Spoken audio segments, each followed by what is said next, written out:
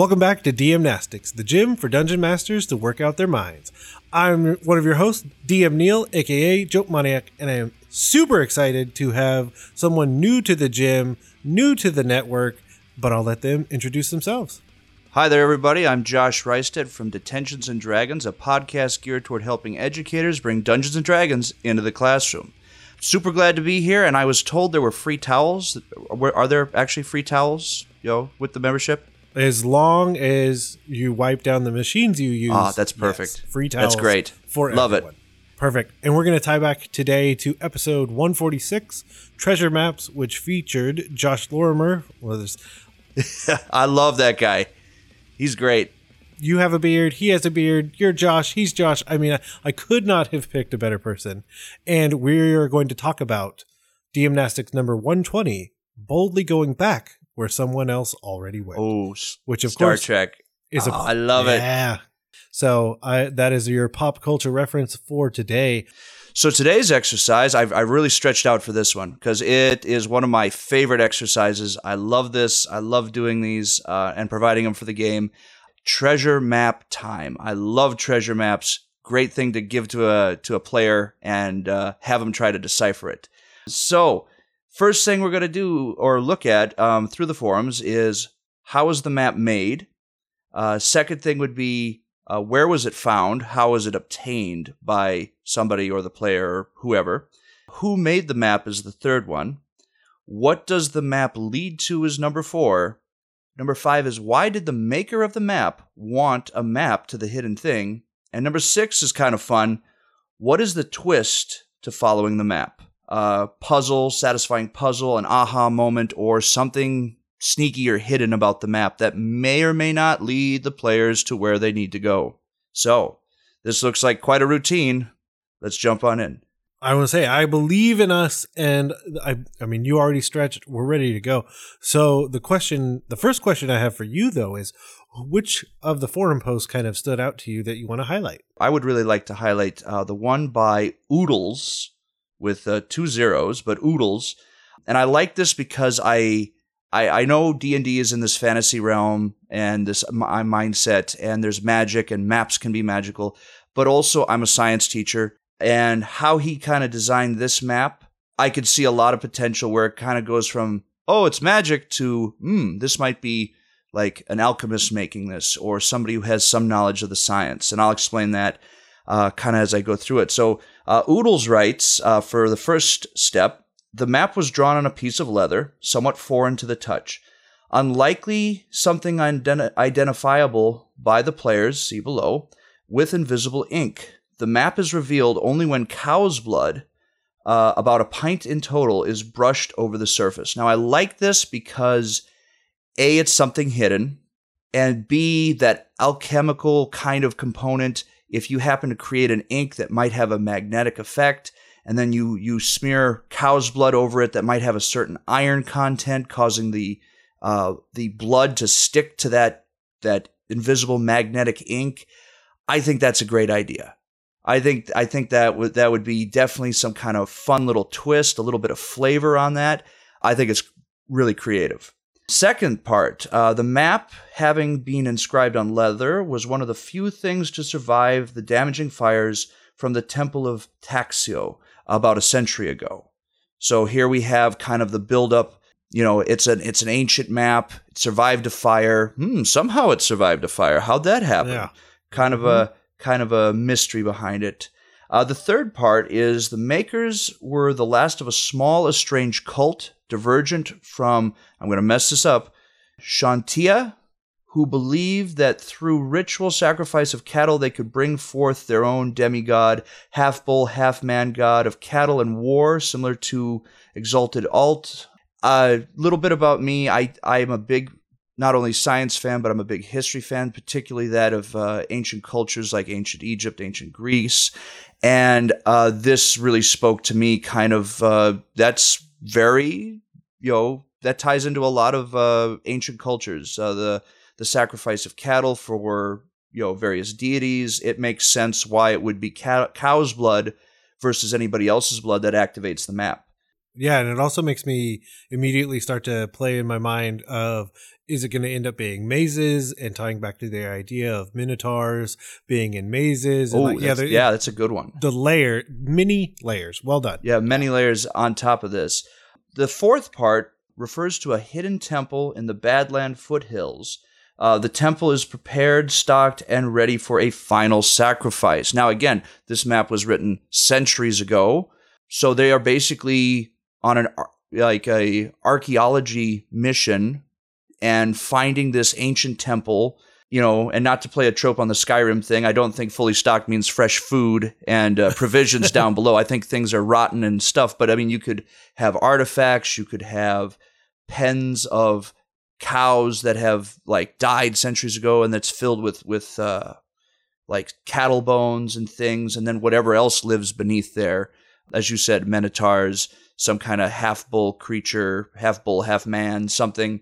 Well, and like you said, I mean, it could be things that aren't as perishable. There's incense, there's canopic jars, there's all of the things for whatever that final sacrifice may be. Ritual daggers, and that could also then tie into yet another thing if you wanted to extend the mission, use this as a jumping off point.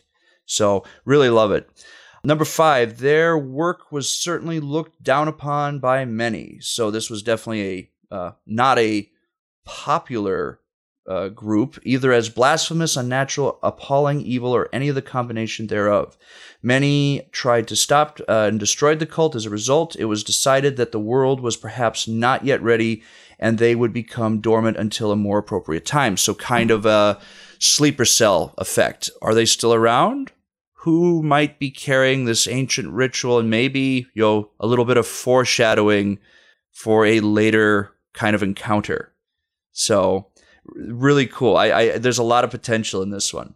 The twist. So number 6, what is the twist? With over a century since the map's creation, an unluckily 200-year storm in the Badland foothills, during that time, the courses of many rivers have changed, and the secret temple's entrance is completely underwater and half under silt. These changes will make the map hard to follow, and even if followed successfully, will lead to a place where the door cannot possibly exist. If the players are successful in accessing the temple, which is remarkably well preserved and still ready for the final sacrifice, if they choose to perform this rite, the demigod will appear and favor them greatly, provided they have the available willing woman to become the first mortal bride. Otherwise, he will be enraged and destructive. That is from Rorik. Indeed. I love this. If this appeared in a module or just taking it from here, this is a great, you could create tons of stuff from this. This is well done. Oodles, good job there.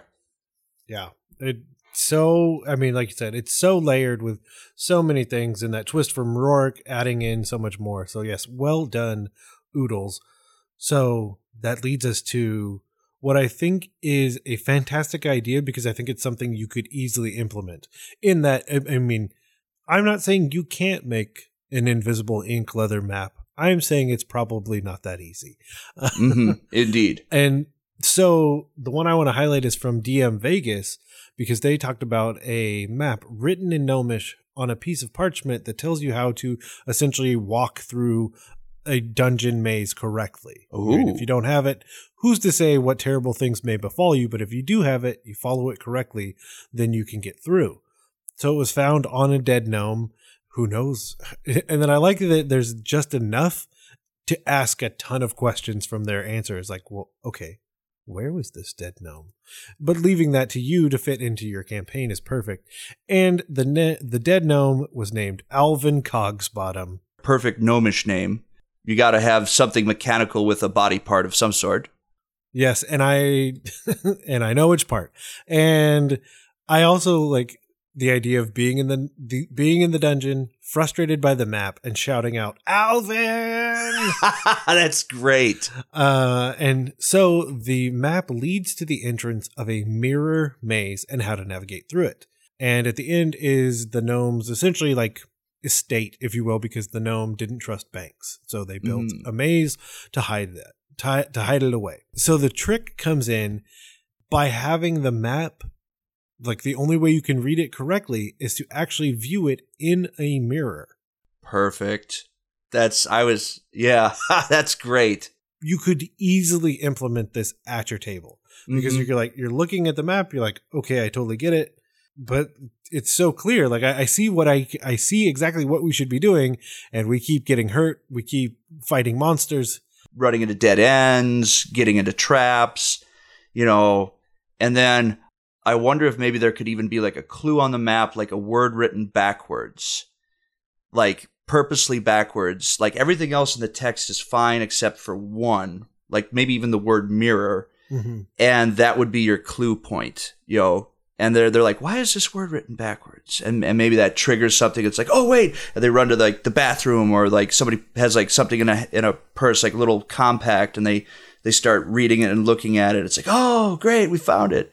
I love your idea, and I also love the idea of making it a proper name. So then it's harder to pick out, like the Maze of Rorum. So just saying mirror backwards. The other thing I thought was to somehow have the word reflection be like layered into like some of the sayings on the map. Mm-hmm. That's a good clue. Like successful on self-reflection or something like that. Yeah, reflecting back on the path you took. Oh, what if you had to follow it one way and follow it the other way based on the mirror? Ooh, like magical, like you reach a certain point and now you've got to follow it backwards because the maze now has shifted behind you. Yep. Oh, that is devious. That is good. Great. Perfect. So we've done it. We've highlighted some forum users, but we've got to start lifting the mental weights ourselves right now. Oh, yes. Okay. Stretching. All right. Let's add it. Lifting weights is what I do. Look at me. Lift these weights. Okay. So we can just go back and forth. We'll do it together. But question number 1 was, how was this map made? All right. So I've kind of got, in a current campaign I'm doing, they started off as land pirates and then they got a ship. So I'm kind of set in a nautical theme. Okay. And one of the things I happen to really enjoy doing right now, though not on illegal ivory or things like that, but is scrimshaw.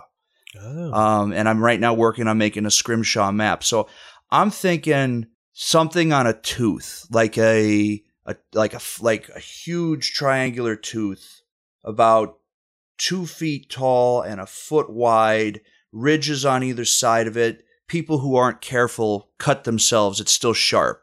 Ancient sea beast. And this thing is just delicately carved in. I love the idea of non-traditional maps. I mean, because everything can be on paper, but now it's on a tooth, a giant tooth of a sea beast. Yeah. So how is the map found? Oh, okay. So using that idea, what if it was still in the creature? Ooh, that's a good one. Like you come across a skeleton of a creature, like washed up on the shore, or you're swallowed by said creature? Mm-hmm. Or yeah, like they fight it, they defeat it, and then they're looking through it, and then almost the idea of like someone was trapped in there, so then like their final act was like scrimshawing this map into the tooth of this beast. Oh, I love it. That is great. Yeah, and it could be like, okay, I got something here. It could be like a pirate captain, and something, to me, I was like playing the non-typical characters into like dwarves. Mm-hmm. You don't usually think of dwarves as seagoing folk, right? Yeah. They're usually mountains. They like the earth. So a dwarven captain, a pirate of sorts, something with a funny name like Harold Grog Spittle or something like that, yeah. or Gondir Grog Spitter. Tire ship just swallowed by this ginormous leviathan of a whale, and tries to escape, has this treasure hoard off of, I don't know, somewhere in the trackless sea near Chult. Yep. And just starts, like, he's caught, like, I would even imagine, like, he's caught within the mouth somewhere. Mm-hmm. And he just starts carving. He's got a blade. He just starts carving. Oh, I mean, yeah, because if you think about it, it could be that he's even I mean, it's a little gruesome, but I mean, it is what it is, where partially eaten and like stuck on the teeth. So then like, well, since I'm here, and then start just carving that map into the tooth. Well, and even like if you don't want to go the gruesome route, like he has a peg leg, it gets wedged in between. Oh, yeah. You know, whales don't floss. So, you know, just, you know, he's stuck, can't get out, starts just carving into the tooth, which I guess he also takes a bit of pleasure in because the whale doesn't exactly, it's like an annoying cavity, you know. Yep. You get something stuck back there, you can't reach it. And he just starts just carving in, and it's this where his treasure lies. And if you want to even add like a bit more of a step to send him on an adventure, maybe it's where the different keys, like he's broken and hidden keys, and they have to go and collect them to get to and open up the treasure. I like it. So that kind of gets us both 4 and 5 of where it leads to, why the map maker made it, and clearly it's kind of we've kind of made it their final act. So the twist I've been thinking the whole time, because it is this unconventional format, is that what if, you know, and giving a lot of credit to the grog spitter, what if you have to take the triangle and essentially create a map by like almost stamping in what the triangle is? So it's not the full map. It's a partial map that you could, almost like a stamp that you would have to figure out what combination. Is it like a, you know, are you doing like a octagon? Are you doing a square? Like, how are you figuring this out? That would be something cool. It would be, to try to recreate it, you definitely would need to work through some angles, but I love it. That is a great idea. You know, just kind of take the tooth and if you were to like say it's like at the base a foot wide, 2 feet long, and then take a piece of paper and just say it's carved both sides, stamp, roll, stamp, roll, stamp, roll, stamp, carved in just such a way, kind of like taking a piece of paper that looks like a map. I can't remember what those things are called, but if you fold the paper in a specific way, all of a sudden it makes a new picture or a new map. Yes, I don't know the term for that either. Yeah, but that would be something cool and a possibility to bring. One of the other things I was thinking of is maybe there's some sort of magic where like it could have something written on it like, run that which what I came from over me to reveal what I was made for, or something like that, where you have to like pour salt water over it. And then like you see tracks appear, like things that wouldn't appear in there initially when it's dry. Yeah. It reveals itself. So there's maybe that magical twist too, which could work with the stamp as well. I like it. So I was thinking, it's not on there, but I mean, we can work out some fun ideas. What would players find in the treasure hoard of the grog spitter? Oh, let's see. You know, probably like your typical gems and jewels, probably a few magic items. I would imagine like around Chult, there would also be items that if they came from like Waters Deep or Camelport or someplace would be like exotic. You know, if you were to take and bring like silks and spices and such. But I also think maybe they would find like an ancient magical something like ship in a box. What's it called? It's in the DMG's guide. Is it Qual? Oh, Qual's feather token.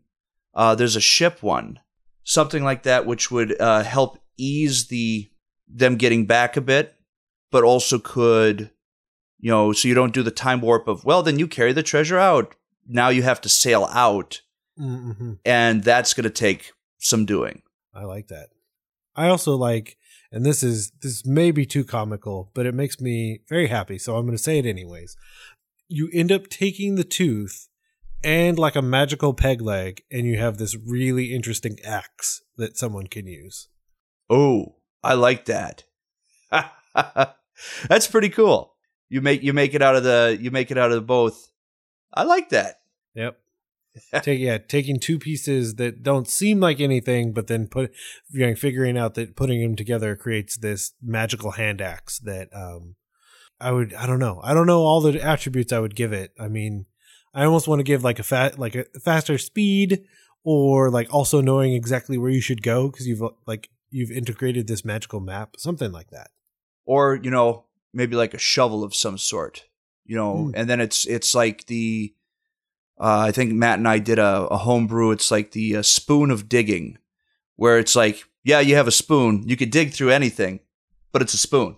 It's going to take you time. This could be like a shovel that expedites dirt, or it's like a sentient shovel that just digs for you. And you can make like a little palisade within an hour, for protection, little dugout palisade. Sir, I say we've done it. We've done it once again. So the most important question I have is, where can people go to find you on the internet? They could find us on iTunes, just typing in Detentions and Dragons. We also happen to have a WordPress page. Just type Detentions and Dragons into Google. They could also check us out on Facebook, and or they could contact me or Matt. They can contact me at Professor Olaf on Twitter. Yep.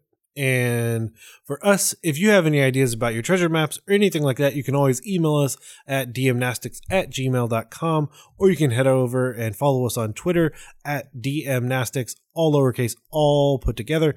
And you can follow our daily DM-Nastics there. And of course, for everything else on the network, including Detentions and Dragons, you can always head to blockpartypodcastnetwork.com and check out what we have going on there. And with that, we're going to head to our post-workout cooldown and stretch with the light bulb.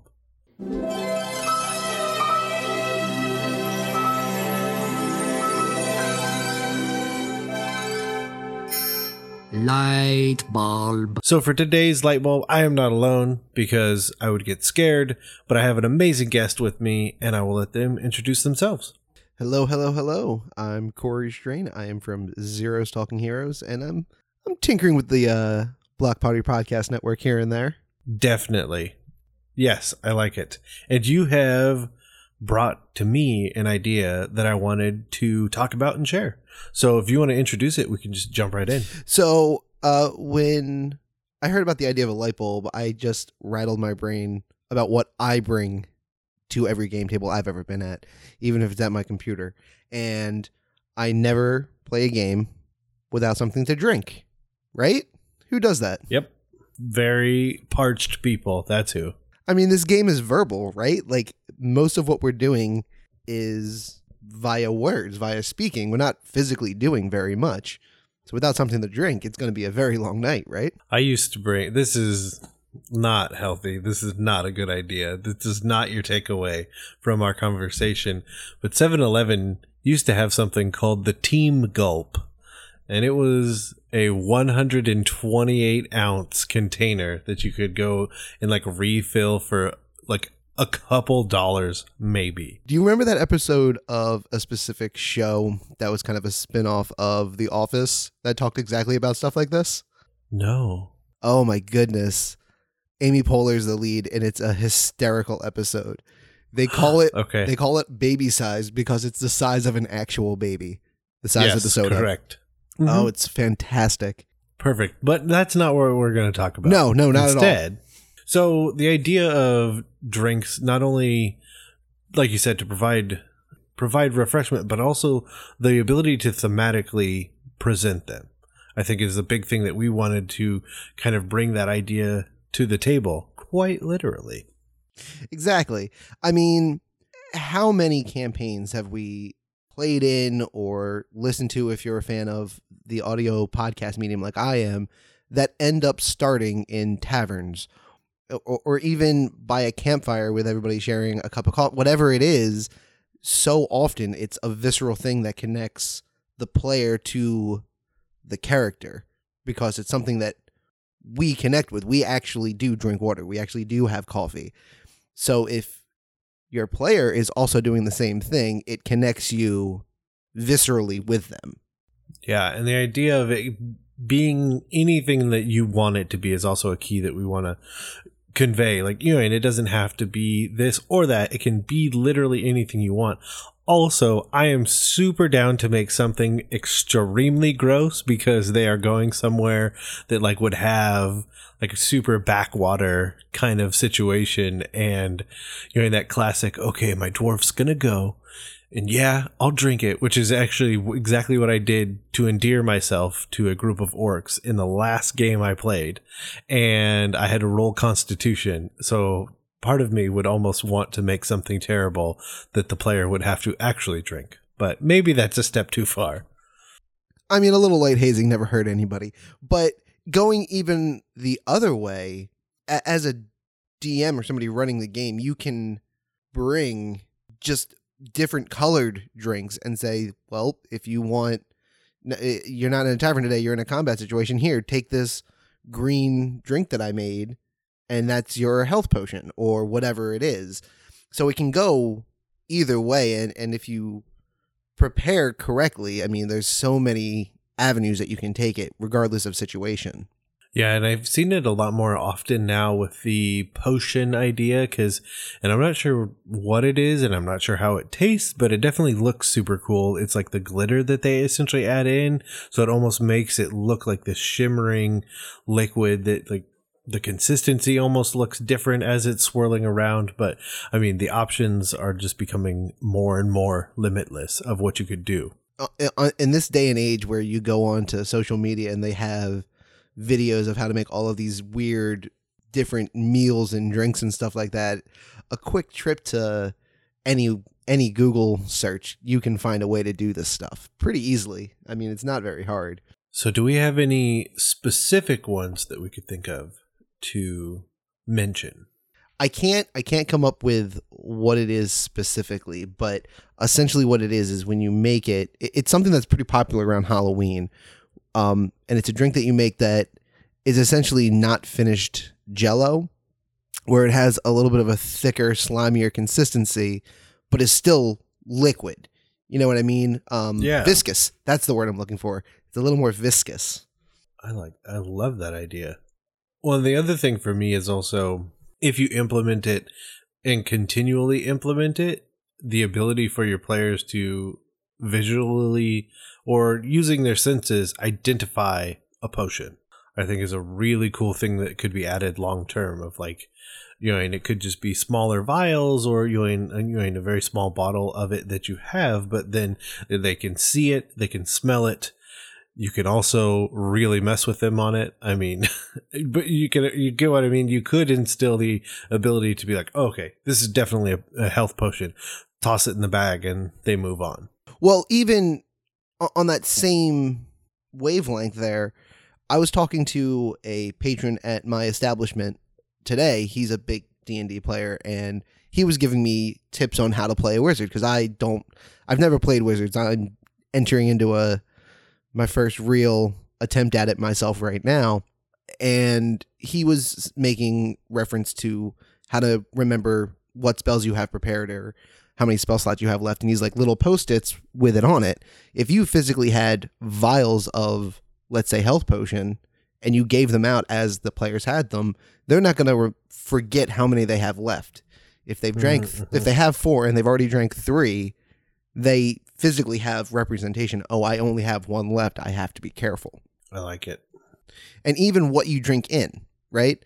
For fairly little, you can find different shapes and styles of glasses and mugs and really all sorts of things that kind of put you in that world that you're trying to build. Yep.